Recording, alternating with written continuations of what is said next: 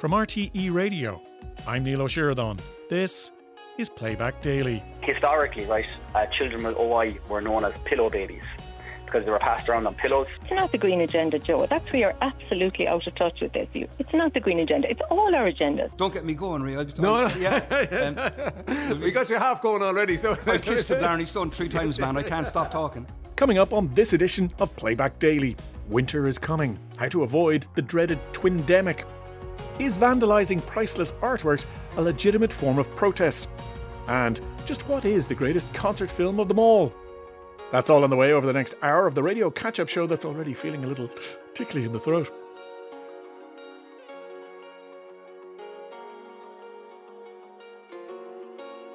A soft start to the musings on the news. The newsings, if you will, on this morning's Ryan Tubridy show as our host ponders the suitability of a certain film for midweek viewing. I watched the first 10 minutes of a film that I don't think I've ever watched before. I thought I had, but I don't think I did. And it was on RT and I had recorded it. But it wasn't right for midweek viewing. It was destined for weekend, probably Sunday viewing, and I'll go back to it. But it's A Room with a View. And I'd forgotten how beautiful it was. You know that Merchant Ivory Productions that they do so well? Helena Bonham Carter, very young in it, and Daniel Day-Lewis is in it. Denham Elliott is in it. Judi Dench is in it. And a whole cast of thousands, but it's beautiful. I've never been to Florence. I've been to Rome and to Naples, but never to Florence. And funny enough, I'm reading a book. Can't really talk about it right now because it's an Irish author it's not coming out till January, so they always say, please don't mention it before. So I won't really get into it, other than to say it features Rome very heavily in it. So I feel I'm in Rome. You know, I was only talking about this yesterday. There is nothing more pleasurable than reading a book about a place you're going to. You know, if you're on a train somewhere, or it could be in Ireland. Like if you go to Connemara to read The Star of the Sea by Joseph O'Connor is one of the best things you'll ever do. Equally, if you're going to Paris, it could be Hemingway, you know, whatever it might be, or to bring the mood, if you like. So I feel this very Italian vibe going on, thanks to the book I'm reading, based in Rome, albeit during the World War II, but also A Room with a View, which I will, as I say, watch on Sunday. What is, of course, suitable midweek, or any time at all, viewing, if you're Ryan Tubridy, is US politics. What I did get caught up in last night was the Capitol Hill riots committee hearings, which I'd say there was probably about 7 of us in the country watching those with the same interest. But nevertheless, the rest of you probably heard bits and pieces of it on the news. But it's just that sort of thing is, to me, just fascinating. Some people will watch football all night long, and I'll watch politics all night long like this. And I did. And it was just new. It included new footage. You might have heard a bit of it in Marlon, but there's a piece they didn't play that I thought was more striking. I was watching it on CNN this morning before I came in, where they were talking about the Speaker of the House, Nancy Pelosi. And Nancy Pelosi, she, you know, some people will say, no, she's too left and she's too old and she's too mad. And others will say she's extraordinary figure on you know, for the Democrats, and age proving to be just a number. When you see, it's worth watching back later, to be honest with you, if you didn't see the footage of it, how she does. So they took all the leaders of Congress and bussed them to a place 2 miles south of Capitol Hill and put them basically in a room together. And if ever there was a unity of purpose, it was that time. So you had Mitch McConnell from the Republicans, you had Nancy Pelosi, you had Chuck Schumer, Charles Schumer, all sitting around going, what's happening? What is going on? And they're on the phone to the Secretary of Defense. They're saying, where, you know, what, tell the president to call these creatures off. Tell them to go home. And to fix things, get more people in. They're defecating in the building and around the place. It really is quite stunning how they're trying to deal with it. And at one point, Nancy Pelosi's on the phone again, and she's seen talking to Vice President Mike Pence.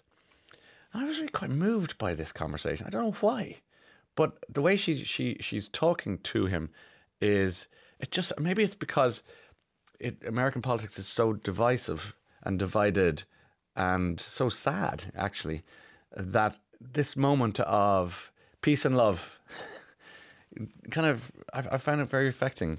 All right, Mr. Vice President, Hi. Yeah, we're okay. We're here with Mr. Schumer, Mr. McConnell, the leadership, House and Senate. How are you? Oh, my goodness, where are you? But are you in a very safe? Well, that we're still not safe enough for us to go back. We're being told it could take days to clear the Capitol. We've gotten a very bad report about the conditions of the House floor. Okay, and that calls back. Okay, I worry about you being in that Capitol, though. Don't let anybody know where you are. You know, I just thought it was a mother, it was a colleague, it was a friend, it was a leader. It was kindness in the middle of all the darkness, and to his credit, Mike Pence was probably saying something similar back. You know, I mean, this is not a partisan take on it, but it was just. I mean, please watch it back. You couldn't ask for more drama on any series that you might be watching. Really? Maybe. This, mind you, is coming from the guy who refuses to watch Breaking Bad. But I digress. Let's check in on some UK TV presenters, shall we? And they're still going on about poor Holly and Phil. I mean, okay, Holly and Phil were given passes as journalists to not queue for 24 hours with the people, and they chose to take the passes, and they went in and saw the Queen in lying in state. And since then, how many people have signed a petition? 77,000 people have signed a petition to get them sacked from their jobs doing breakfast television. So we're at these awards last night, the National Television Awards last night, and they won for best morning programme, whatever it might be, it doesn't really matter, best daytime award. And they walked to the stage to collect their award, and they started getting booed from the audience. I mean, that's how this thing is really not going away.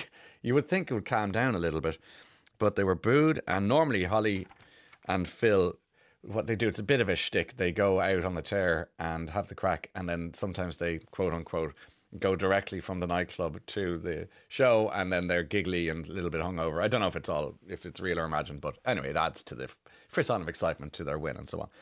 But she was in the back of a car at 10 o'clock last night, heading straight for bed. No time to gloat, no time to be seen having a lark. So that story rumbling on, God help them. Well, skipping the queue in the UK is nigh on unforgivable, isn't it? How do they come back from that? They'll need some really good distraction techniques to move people's attention away from their bad behaviour. Look over there, they're burning stuff. Channel 4 has bought... Check this out for an idea for a TV show. Idea for a show.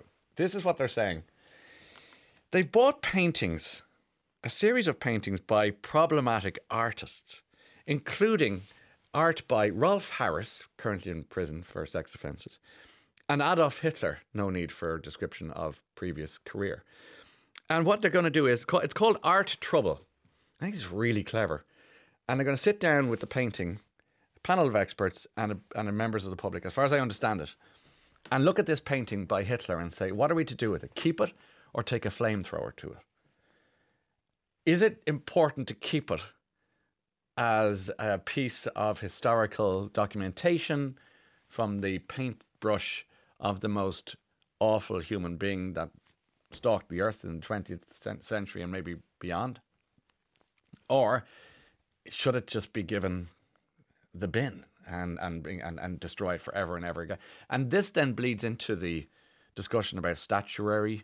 Should you take it down, or does it remind you of the awfulness? You know, that's the whole debate they're talking about it. But it sounds really intriguing. You could equally sit down and watch movies starring Kevin Spacey or directed by Woody Allen or Roman Polanski and ask the film students or anyone else, were you comfortable watching that? You know, I mean, the amount of films I would watch that I hadn't seen for ages, and up comes before a Weinstein production.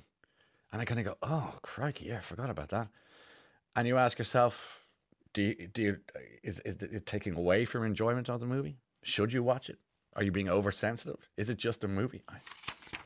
These are the discussions. I think they're of great interest, because when you look at it in The Guardian this morning, as reported by the Irish Times, who bought the article, it says a Brothers of Italy politician who collects fascist memorabilia has been elected Speaker of the Upper House of the Italian Parliament.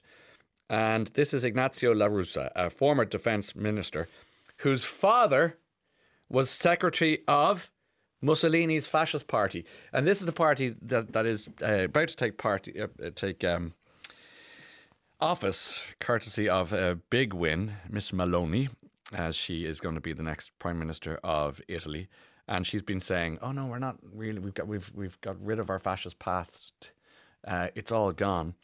But this guy who collects fascist memorabilia, who's, as I say, well, he's not his father's keeper, but his dad was Benito Mussolini's fascist party's secretary. And you know, they keep every time another day passes by, they find another guy in the party they found a photograph of him doing the Nazi salute, and he's going, "No, I was just trying to tell people not to put their hands up like that," kind of Dr. Strangelove style. So it's just there's just a smell off that whole thing. I just worry a little bit. The smell of fascism is a little worrying, isn't it? And it's turning up in more and more places. So look, let's leave the smell behind for now and close the book on today's newsings from the Ryan Tubridy Show and move on with our lives.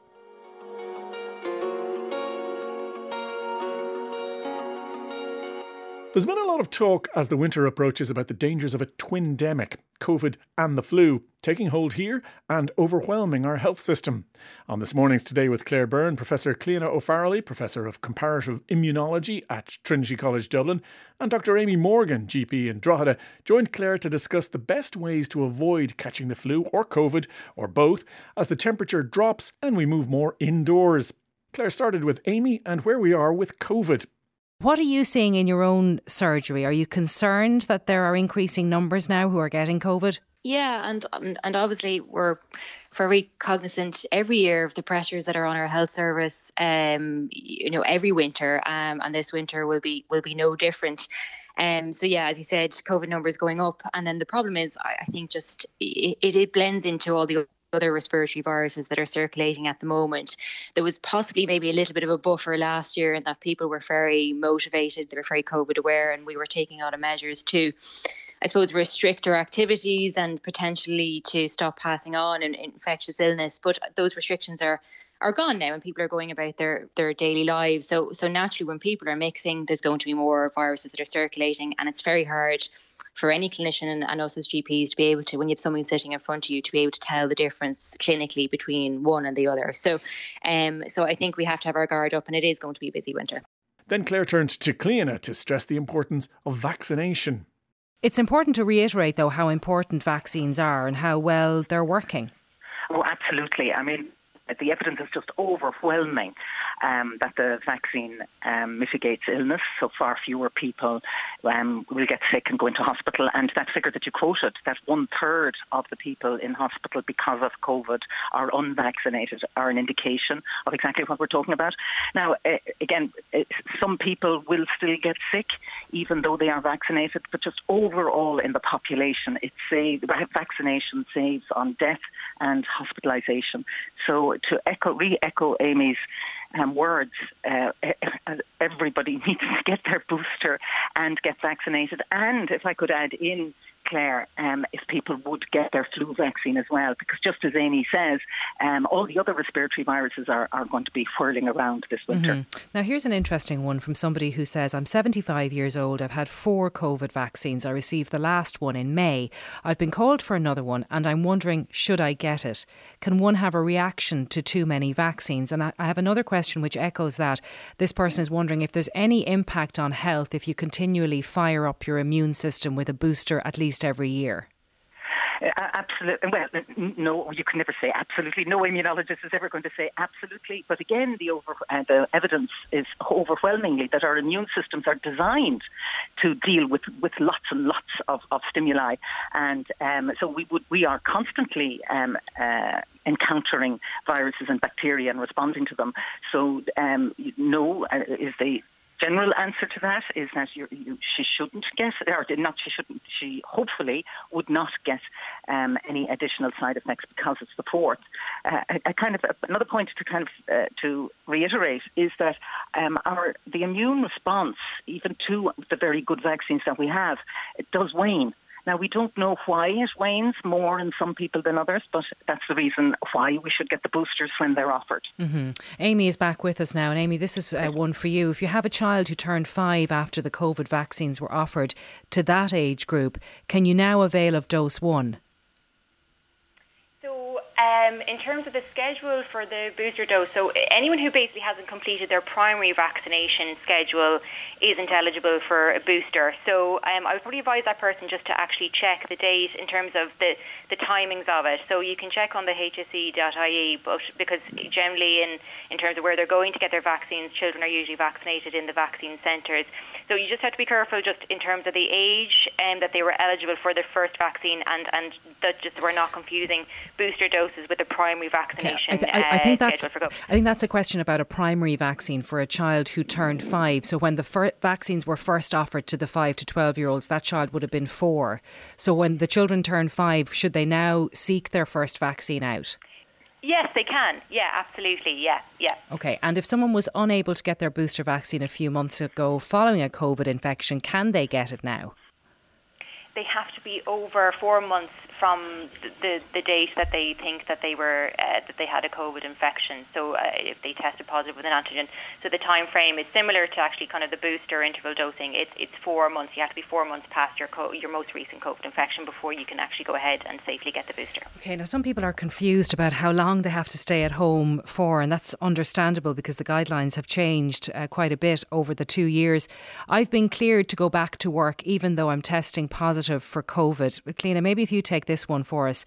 It's been more than 10 days of positive tests. So should that person go back to work even though they're testing positive? For the clinician took us there. I mean, if they don't have symptoms, it's unlikely that they're shedding. But again, you see, this is the problem with having rules for all of us when we clearly all behave differently with the virus. I would be very interested to hear what Amy would have to say in this case. Amy? Really challenging one. It is. It's tricky, and actually, we did encounter that a good bit in last winter. Actually, people were very concerned about going back into work. They were testing nearly every day, and they were waiting for the magic lines to drop. And I suppose common sense would prevail. Really, I mean, obviously, if you're still unwell.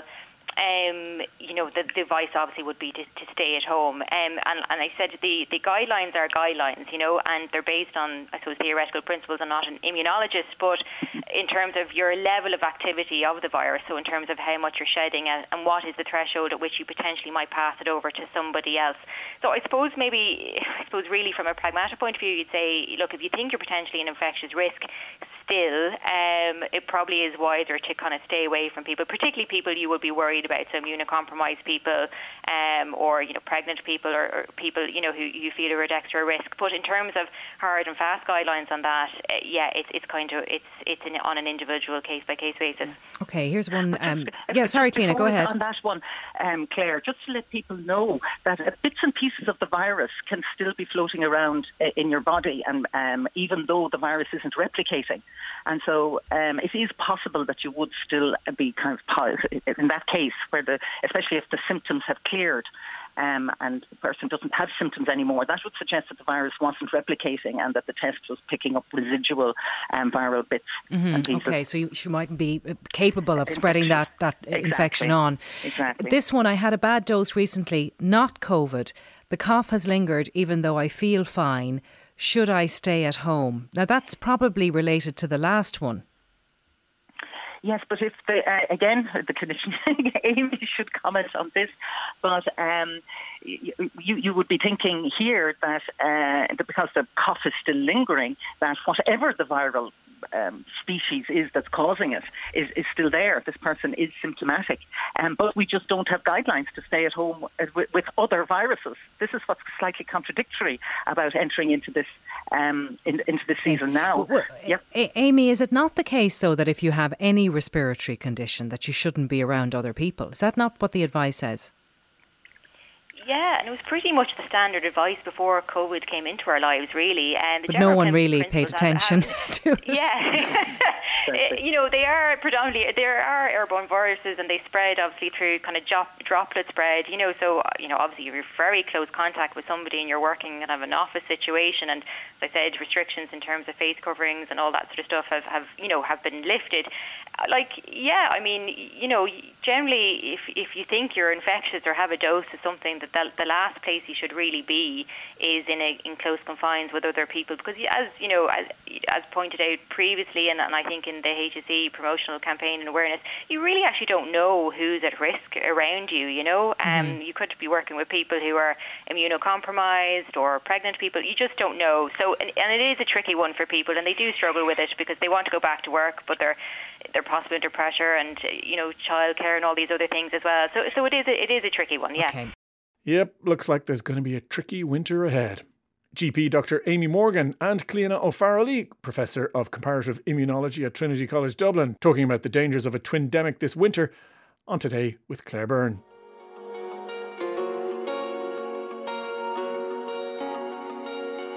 Anti-oil protesters threw Heinz tomato soup over Van Gogh's Sunflowers painting in the National Gallery in London today. Deirdre Ní Chruthóir told Joe Duffy on this afternoon's Live Line what she thought of this form of protest. Of course, it's pretty out there, but I mean, I think that what Just Stop Oil are trying to bring to the attention of politicians and society in general, that we are past the tipping point and that we need to act environmentally.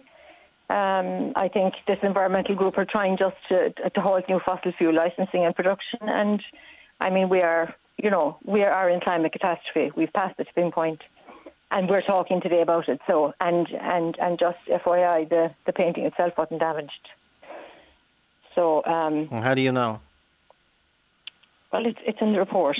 The painting wasn't damaged itself. There's glass in front of it, so. Yeah, they threw cans of soup over it. What was the intention to it? They threw it at the glass, I think. Well, they threw it at the painting. I think there was some residue on the frame, but anyway, So it's justified because it gets publicity. But if you drill down into what you're kind of saying there, the publicity is to what they're trying to do is bring to the fore. It's not just they're trying to bring attention to what we're talking about now, emissions. But you're saying we're beyond the tipping point. Well, we're there and thereabouts. I think we are. Absolutely, and how throwing 2 cans of Heinz tomato soup over the most famous painting in the world? We're talking about it now. That's why. That's just justifies it. Well, we're talking about it. But if nothing comes of it, because they've been, and it happened here as well, 2 years ago, Extinction Rebellion blocked Dublin or whatever for the same reason. That didn't make a difference, did it? But if you ask yourself, Joe, I mean, we must make a difference.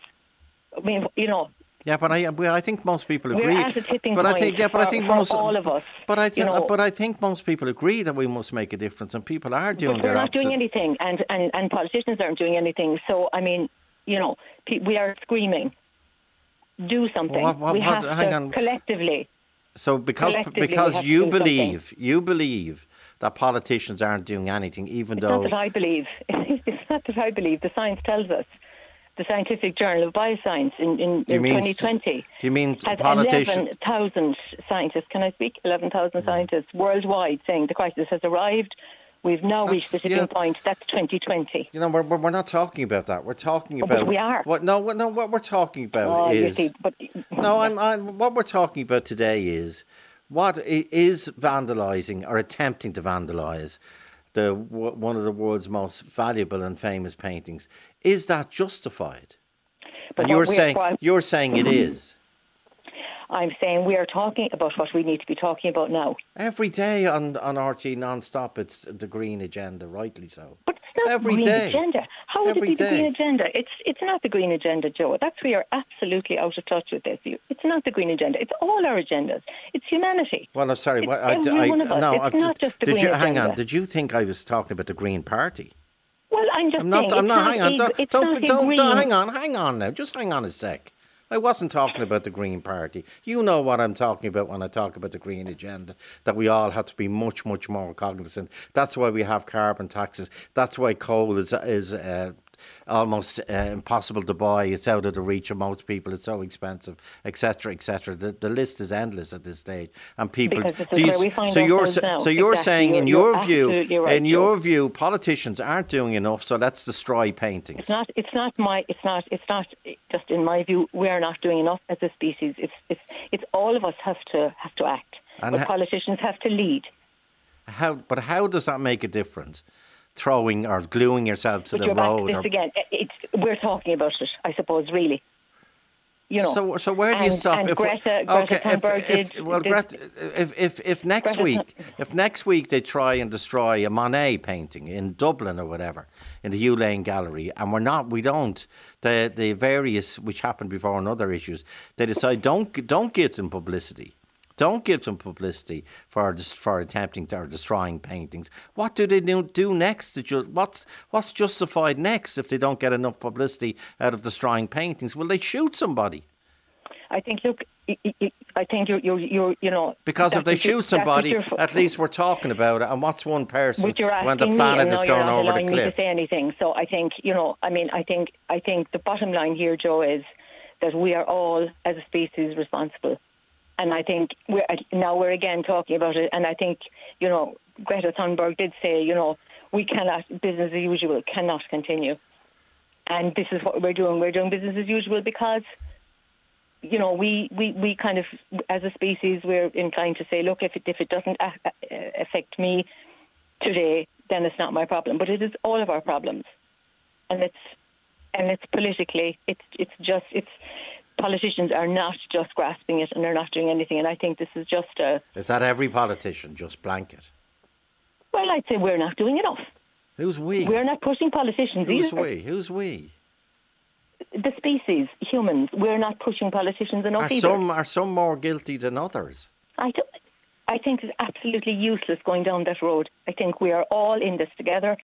Collective responsibility on the climate crisis being brought up by caller Deirdre Ní Chróir while talking to a not entirely on board Joe Duffy on this afternoon's Live Line.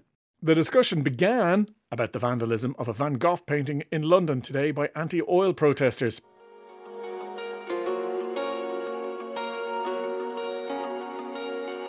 Toy show star Adam King's dad, David, joined Ryan Tubridy this morning to talk about his new book for children, Sir Adam the Brave and the Moody Monsters. But before talking about the book, Ryan asked David to tell him about Adam. So I would say Adam is a fantastic young child. He's got a really big heart. He's very kind. He loves his brothers and sisters. He has a very grounded life. Like many other kids that are 7 going on 8, he goes to school, he comes home, he does his homework, he's into his sports. He's actually this summer, he's showing a real interest in wheelchair racing, actually. He's doing really, really well out, and he's showing a real passion for sport. And he has a very happy existence in it. He's very involved in his local community. And he's just a good, kind kid. And I often describe Adam as kind of having like 3 lives. Like he has, I suppose, the front-facing life that people see. He has his family life, which in many ways can be private. And then he has his other life, his hospital life, which he has with his hospital family. So he has all that going on as well. But he engages all those lives in the same way as a happy-go-lucky, kind child, and as a gentleman. Yes. We always said that to him, to be a gentleman. I think you gave them advice one time, Ryan, to the kids when we met you up at the Late Late. You said to them, if you read books and have good manners, you'd be amazed at how far you go in life. Yeah. You have no idea how much that stuck with him. Wow. And I think Adam actually does that. He reads books. He has good manners. He's very creative. He loves reading. He loves creating. He loves art. As I said, he's involved in so many different things. He does tennis. He does wheelchair racing. He's taken up Joltis now, music. He's on the ukulele and all that kind of stuff. So, he just has a really happy existence. Yeah, and he's a fantastic child. I love him to bits. And I hope it's not too imposing to ask you that, but briefly, let me ask you. About 8 years ago when Adam was born and yourself and Fiona were there in the hospital, and when did you know that he wasn't going to be quite like the previous kids? So we knew before Adam was born. Adam was diagnosed in utero, I think, in the second trimester. So that's when we knew Adam would have a brittle bone condition. It was a waiting game. We knew from the scans that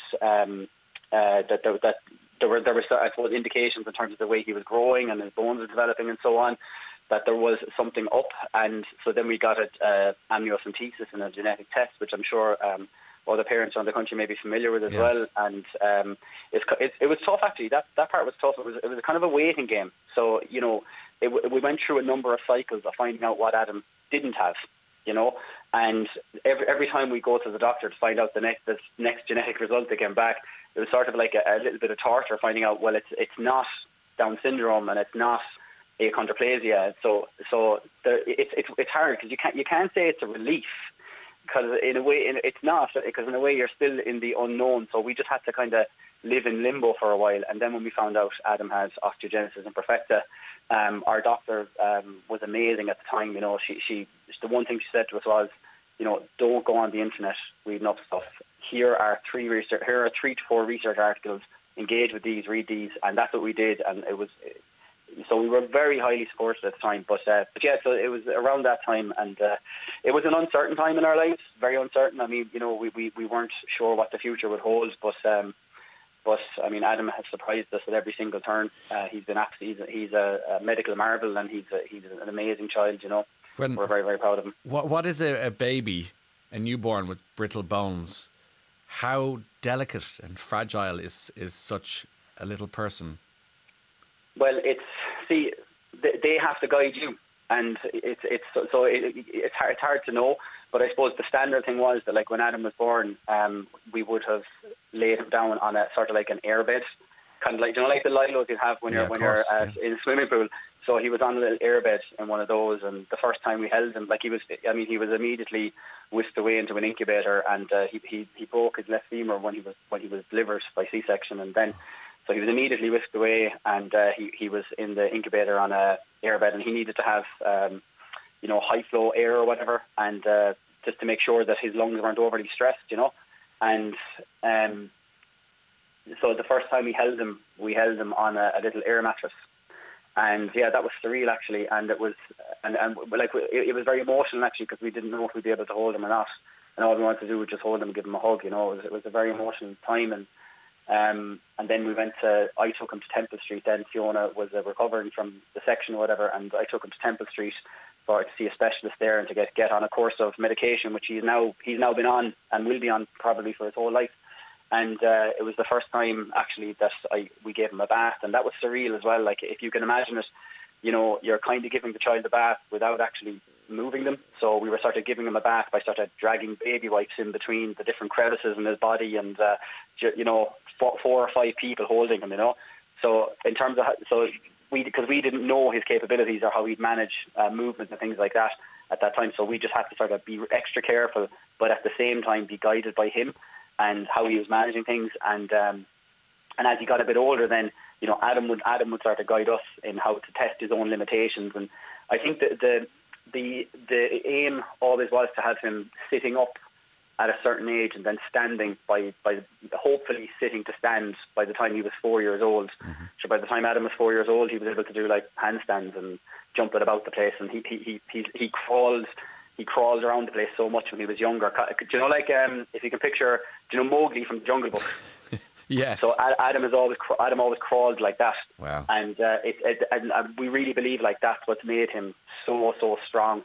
And he's got a really strong core, and he's got great power, and that's why, like, when he goes into the wheelchair for the wheelchair racing, he just has that, you know, like the natural drive forward that a wheelchair racer has, because he's such a strong core.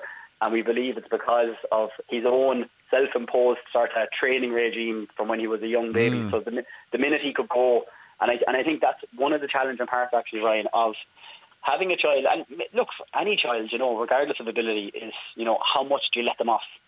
You know, but in particular, Adam's case, like, we were always saying to ourselves, look, how much can we let him off? And we were always of the mind we didn't want to put limitations on him. Now, my wife is amazing at this. Sometimes, to be honest, I'm probably the one that freaks out more. I'm the one that would be more likely to say, geez, Adam, be careful, you know. But we always felt, historically, right, children with OI were known as pillow babies, because they were passed around on pillows, and there's research to show that, you know, that had huge psychological effects on them, and their sense of intimacy with the significant adults in their lives is diminished. And we just said we're never going to have, that's never going to be the existence Adam's going to have. But that's not the way we're going to be. It wouldn't be in tune with what we're about as a family, and we don't want that for Adam. So we just had to make sure that, you know, as much as we could, that we held them and hugged them and loved them like we would with all our children, and just we let him guide us. And the more we let him be free to be himself, the more and more he continues to surprise us, you know. And like I said, I mean, like, he's able to stand, he's able to jump and move, and, you know, now he does still have a lifelong and life-limiting condition, and there are challenges with that, but he is just incredible. You know what? I thank you for that. Honest to goodness, I feel like I know him so much better now, in a way, because he's become just even more remarkable, just thanks to the last 10 minutes of you discussing him. I really mean that. David King, father of the more famous Adam, talking to Ryan Tubridy this morning about his toy show starring son. Sir Adam the Brave and the Moody Monsters is the title of David's new book that we didn't have time to talk about.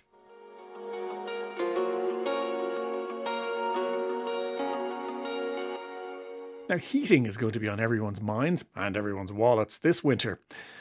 So on This Morning's Today with Claire Byrne, Evelyn O'Rourke visited a family that have just moved into their new home to see what energy-saving measures work for them. So this particular house was built in the 1960s. There's been various work done on it over the years. There's a gorgeous open plan kitchen sitting room, for example, in the back. And new windows were put in over 10 years ago. And the house at the moment has a BER of C2. Now, the new owners, Kieran and Niamh, moved in just last week or just before with their 3 children. They're keen to get the house checked to see what they could do to insulate the house better and bring down those bills that we're all kind of dreading at this point. So here Kieran starts by explaining their situation in their new home. So you are the proud home owner here. Yes, all this work happening around you here. You're new to the house here. We are. 30th of September is when we got it to the key, so it's like 12 days. Very tidy. I'm very impressed. It is. Lots of stuff in storage. That's it. Why did you want to get this carried out? Because obviously you bought the house, you knew what you were buying, but why did you want to get this done?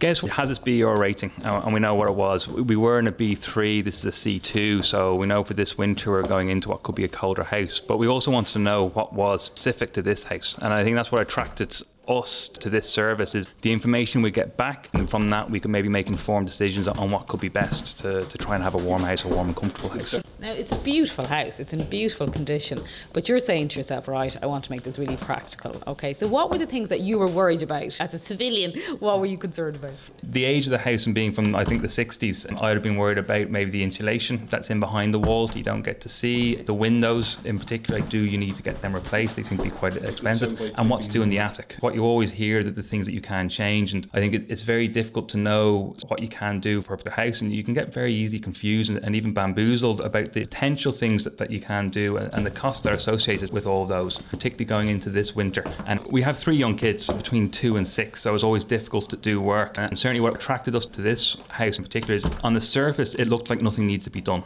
but then you never actually know it until you get the keys and feel the drafts coming through at night time. We've been in a house before where you can't go around in bare feet because just draft that's coming in along the floorboards, and the girls were sleeping in those rooms. So until you're actually in the house, you don't know. It's finding that balance, and hopefully with the survey that's here and being able to identify some of the areas that maybe are the cold is coming in, and that we're able to address those quite easily, we can at least be a bit more assured in going through the winter that there's not much more we can do for this winter. So it was time to get to work, Evelyn. And how does the service work? Well, they take over your home for a couple of hours and they seal the front door and all the gaps like fireplaces, and then it's a bit like getting a scan. They can assess the gaps in walls or heating is leaking. So what they do is, it's described as kind of a home energy audit, and they use their fancy thermo imaging using infrared technology, Claire, to help you with this. Now, and obviously if you have a big budget, the world is your oyster for solutions, but most of us of course just want simple tricks and solutions, and plenty of those on offer from the team. So here Daniel Slevin from the company gives us a tour of the house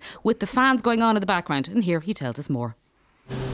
So we are standing outside the house here, and the first thing I see is Where's the front door gone? The front door is still there. What you're looking at there is a blower door. It creates a vacuum within the house, which causes the cold air from outside to try and make its way in anywhere it can. It cools everything in its path, and at that point, we will scan every door, wall, window, floor, ceiling, every part of the house. So this is how the whole process starts. Like, let's describe it. It's like a red plastic door with a fan in the middle of it. So you start by sealing off the house. Yeah, absolutely. Temporarily for the duration of the test. We'll seal all design ventilation openings such as chimneys, cooker hoods, vents, extractor fans, anywhere that's designed to let air in or out of the house. We then put the blower door in the front door. That creates the vacuum. So effectively it's like a storm blowing on every aspect of your house from the outside. We'll then get our high-end thermal imaging equipment. We'll scan every part of the house. Okay, so let's come around the back here. So you're looking for trouble. Absolutely. Any thermal weaknesses or thermal breaks or anywhere that isn't sealed correctly, we'll be able to detect them in real time. So when you arrive at a house like this, which is a really familiar kind of semi-detached 4-bed family home, what are you anticipating in the car on your way in? We'll start profiling the house from the moment we step out of the van. Probably going to be built from cavity block, potentially serious air leakage and heat loss through the 2 chimneys. So as you pull up, you're already starting to anticipate what might be ahead. We're doing this 15 years. Yeah, we're profiling even from the minute we get the call. Obviously, people are moving more and more towards stoves, but people like an open fireplace. But that's really causing trouble. Absolutely. Like, if I was never to take out a piece of kit or a piece of technology, the first thing I would be saying to someone would be seal their chimneys. Obviously, they have to remain vented. An open fire, for all its beauty, you're losing 60% of your heat up the chimney from an open. 60%? Absolutely. I have an open fire. Well, a chimney is designed to draw air up, and it's acting as effectively an extraction fan there all the time, so you're losing heat all the time. And is it easy to seal it? Yeah, it is an easy process. Do it with DIY stuff. I tend to recommend getting the professionals in for the sake of €100. The benefit of that €100. Oh, absolutely, without a shadow of a doubt. I better go. Yeah. Yeah, I ran. A lot of chat about chimneys in particular, but here Dan continued investigations, talking about windows, for example, as well. And then we also spoke to Tomás Broderick, who's the thermographer who was on site. He's also been working in this area for years, and hear both of them. Tell us more. Lifting the blinds here, Evelyn, so that we can get access to the window handle. So this is the window at the back of the house. You're going to pop open the window here. Why are you doing that? I just wanted to demonstrate the pressure that we're putting on the insulated fabric of the house. So if I open this window, you'll probably hear a draft as well. So you can hear that there. Oh my goodness. That's when you open the window, a tiny fraction I can hear this. Anywhere there are any weaknesses, we're going to pick them up because the cold air will be cooling them down. The equipment that we have, it's effectively the same as having 800,000 thermometers in a single image, monitoring each part of that image. Okay, so let's keep going with our investigations. What advice do you have for front doors and back doors, particularly if you've young children, who love kind of thundering through the house and leaving doors open? What people don't realise is the opening parts of doors and windows need to be serviced regularly. Just keep them working, like the tyres on your car. They will wear down. The rubber seals on your doors and windows, they will deteriorate. That doesn't mean you need a new window or a door. That just means you need new rubbers in your windows and doors. Where people might be thinking of getting new windows, they might get another 10, 15 years out of their doors and windows. There's some people, posh people, have like curtains inside a front door. Like, does that work? Absolutely, if it's feasible and they don't have young kids that will be trying to climb up the curtains. Curtains didn't come about for cosmetic reasons. They came about to keep the heat in, to keep light out, stuff like that. I do love chimneys. I love chimneys. Yeah, go on. The stove is the ideal thing for the chimney. Really? You just think an open fire, we're wasting our time? You're losing a lot of heat. Tell me about floorboards. Floorboards are good as well, as long as they're sealed. Where you get a lot of cold air penetrating is at the wall floor joints. That's at the bottom of the skirting boards if they're not sealed properly. Now, you were talking about the fact that the house has a BER C2, is it? Yes. I mean, how much work do people really have to put in and invest to raise a BER? Well, once they get the BER done, the BER assessor will advise them what needs to be done in the house. But mainly by... is it always just thousands and thousands? No, it's not. It can be simple fixes. You promise me now. Absolutely. Time for the results then, and Kieran was going to get advice from the team. Yeah, it was a bit funny, like getting your exam results, because they get this detailed report from the team from snowcomb.ie, bit of nerves, how would things pan out. So here we sat down in the garden to get the results of that survey from Dan and Tomás. Come across a lot of the standard issues, windows and doors as well. Now, these windows, I'm told, are about 10 years old. I would consider that new. They are, and they're in very good condition. But you'd also come across windows that are relatively new that mightn't be in as good a condition. A lot has to do with the fitting of the windows as well. But in Kieran's case, the fitting is very good. It's just that some of the windows have deteriorated a little bit over time, be it hinges and various things like that, or seals that may need adjusting or replacing. What else are you going to be saying to Kieran then? I know Kieran is very happy. There's another issue we came across as well with downlights. particularly downlights in the upstairs area of the house. Does a downlight to a civilian like me mean the lights that are in the ceiling? Yes, indeed. Okay. You've got your normal centre light, your pendant light as they call it, with the cable hanging down, but you've also got your recessed light, like a downlight. A lot of those can let cold air in as well, between the bulb and the unit fitting itself. So what we'd be recommending is to put in sealed downlight units there, yes. Like how much work is that? Very simple, Really? just swap out, swap in. And that solves a lot of problems also. Plus, one other issue that Kieran has is just around the attic hatch. There's cold air penetrating from the attic. Again, that's easily fixed with several options that we've given to Kieran as well. You can get attic tents. There's a little tent unit that fits above it and stops the drafts coming down. And Really? you want to go up to the attic, you just move it aside. So it's a simple fix. You're getting a new tent into your attic. That's it. More camping gear. It'll be brilliant. Evelyn O'Rourke on This Morning's Today with Claire Byrne, having visited a family in their new home to look at heating strategies.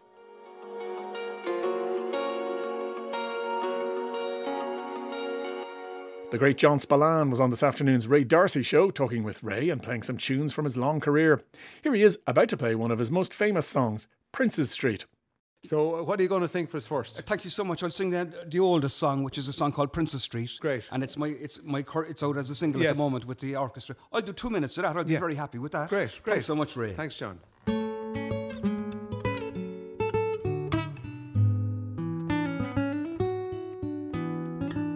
I spent Monday on Strawberry Hill till I fell and I landed on your windowsill. I hung there by a golden fine web I had woven from hair of your head.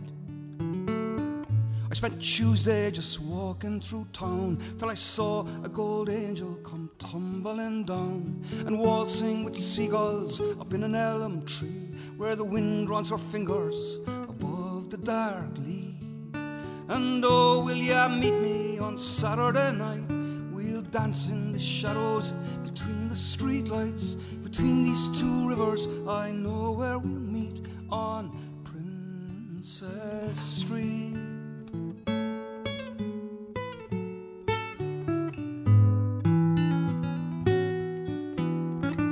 I spent Wednesday doing nothing at all till late in the evening the wind came to call and stood at my window and danced a handstand, the sun on her shoulder, birds in her hands. Oh, will ya meet me on Saturday night?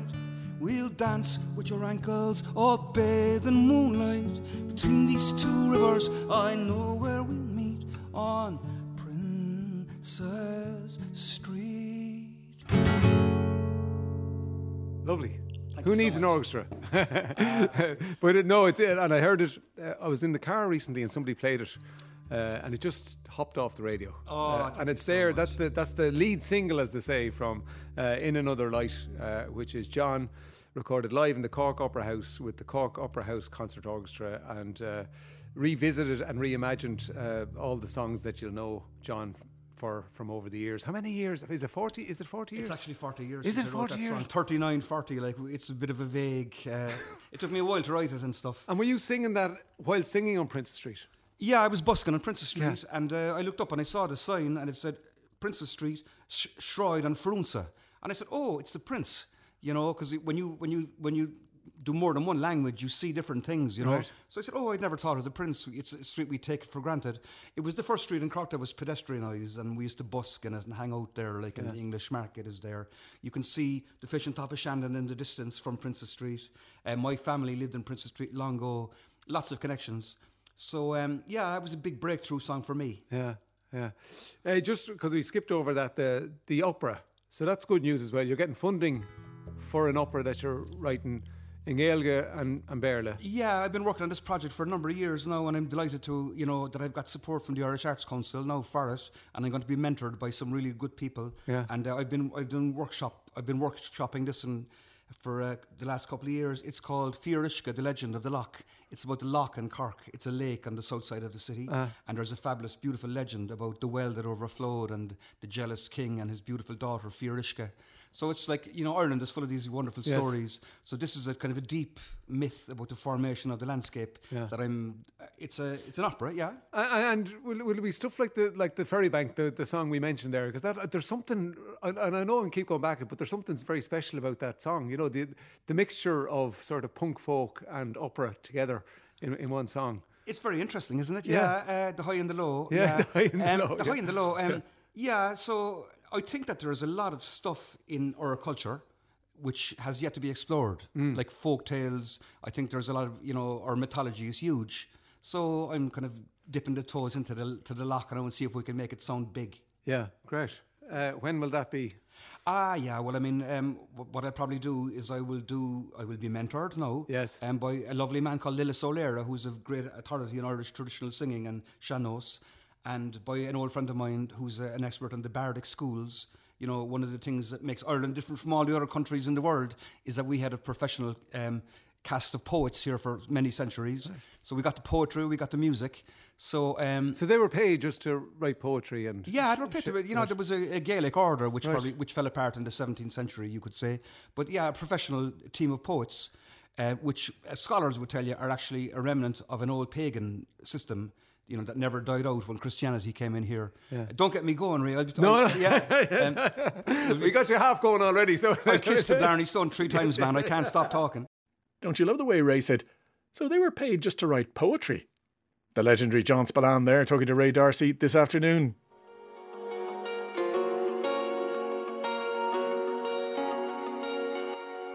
Finally, on this edition of Playback Daily, 2FM's Dave Fanning joined Claire Byrne to talk about his favourite classic concert films.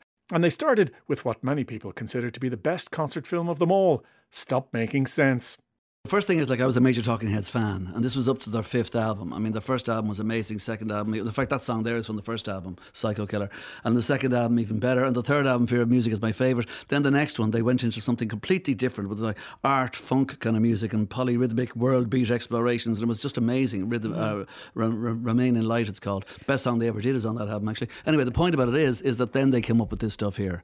And this stuff here, they were touring this album at the time, and it's called Speaking in Tongues, and they decided to do this 3 nights at the Pantages Theatre in Los Angeles. By the way, it was filmed, or the director went on to win every single Oscar going a few years later, all the 6 major Oscars, including Best Director, Best Movie for Silence of the Lambs, Jonathan Demme. Yeah. But it's just so clever and so, David Byrne is odd. I mean, back in 77, before it all happened, David Byrne was in New York as a real art band here, playing in these scuzzy places like CBGB's, and the other side of it was the Ramones. There was amazing movement going on there, and he just by 84, and this is 84, it's just astonishing, just the gig itself. First of all, it's just a gig. There's no other extraneous stuff, and most of these things that you could talk about that are live concert things has backstage stuff or filling in stuff or on the road stuff, but this is just the concert. And he starts off with this thing here, then the 3 other band members come out, particularly Tina Weymouth and Chris France, who are the bass and who are the rhythm section, I'll call it, and that's drums and bass, and they're husband and wife actually.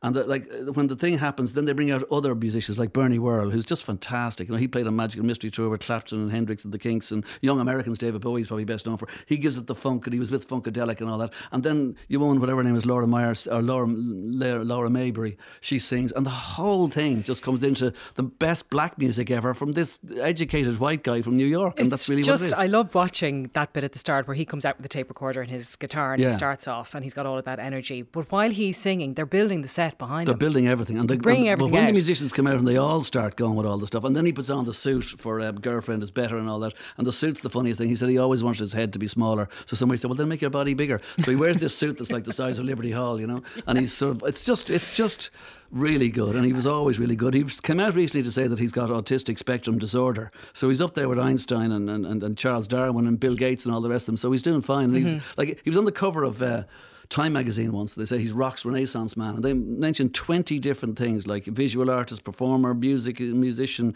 theatre person, film person, photographer and everything, and said they all said the article was basically saying, and quite rightly, he's a jack of all trades and a master of them all as well. So it's just brilliant. It's fantastic. When that came out in Dublin, you went to see it at the Ambassador. One of my great memories of the 1980s is the fact that, do you remember what do you call it, the Rocky Horror Picture Show? Yeah. Okay, and I remember seeing that in the cinema. It didn't really mean much to me, and then it became this cult thing. And everyone dressed up. And 20 years or something in Rathmines every Friday. I never went to it. Yeah. And people throwing confetti at the right places and mouthing the right words and that. Well, they did the same thing. I don't know if it was the record company or what, but they did the same thing at the Ambassador at the top of O'Connell Street for about maybe 15 weeks in a row on a Friday night. And we go out for a pint, and then you bring your friends. You have to go and see this. So we went about 6 or 7 times. I just went every time. It was brilliant. But one night I went, had some people there, and I went, this is good enough. So I actually went back to the back of the cinema, climbed up these old stone steps. There's a guy's sitting there reading the paper, and he's got a pipe. Do people smoke pipes anymore? You never see them. And he had a pipe that was kind of the little red bits coming out of it, and it was sitting in the ashtray, and he had no interest at all. I said, sorry, excuse me, I don't mean to interrupt, but any chance I could turn that up? And he said, pointed to a lever. So I just pulled this lever and the place went mad. It was fantastic. The power. So we went down. I don't know if you know the end of the movie, but he runs around the stage and does all this kind of thing. I mean, at least 2 of the nights, every single person in the cinema ran around the seats. I mean, I know it's pathetic, but it was absolutely brilliant. You missed your calling. You could have been working in the cinema after that. So the next one we want to go to now is Martin Scorsese's Rolling Stones film Shine a Light, which documented the 2006 performance at the Beacon Theatre in New York. This is different from what we've just been talking about because it's interspersed with archive footage, isn't it? Backstage planning, meeting the Clintons and others, and you see Mick Jagger going through what he wants to look like, etc. And then the gig itself. Let's have a listen. Why do you keep on doing it? A stupid question. No. I mean, a lot of it may sound a stupid question, but to a lot of people, it is a stupid question, and I'm fed up with being asked it. I mean, it's idiotic. It's like, why do you do what you're doing? Why is this man joy? I see love, I see misery. Side by side on the stand. You've been in that theatre, Marty. That's a very tight space to put 3 cranes. And the other thing is they're going to swoop around and move around, and the audience will, be distracted by them, and the movement of them is quite dangerous too, for the people working back there. He was producing it as well, almost. But I mean, there's a lot of talking stuff in this, as there is in a lot of movies that are concert movies. And just Do you remember, mind that? I can take that too. Yeah. Oh God, absolutely. But I mean, if it's just pure concert, the concert bits in this. I mean, the Rolling Stones played Slane in '81, and they were already nearly 20 years on the go. And people were talking in the papers about oxygen masks and Zimmer frames. You can't be 20 years in a rock and roll band. That's too much kind of stuff.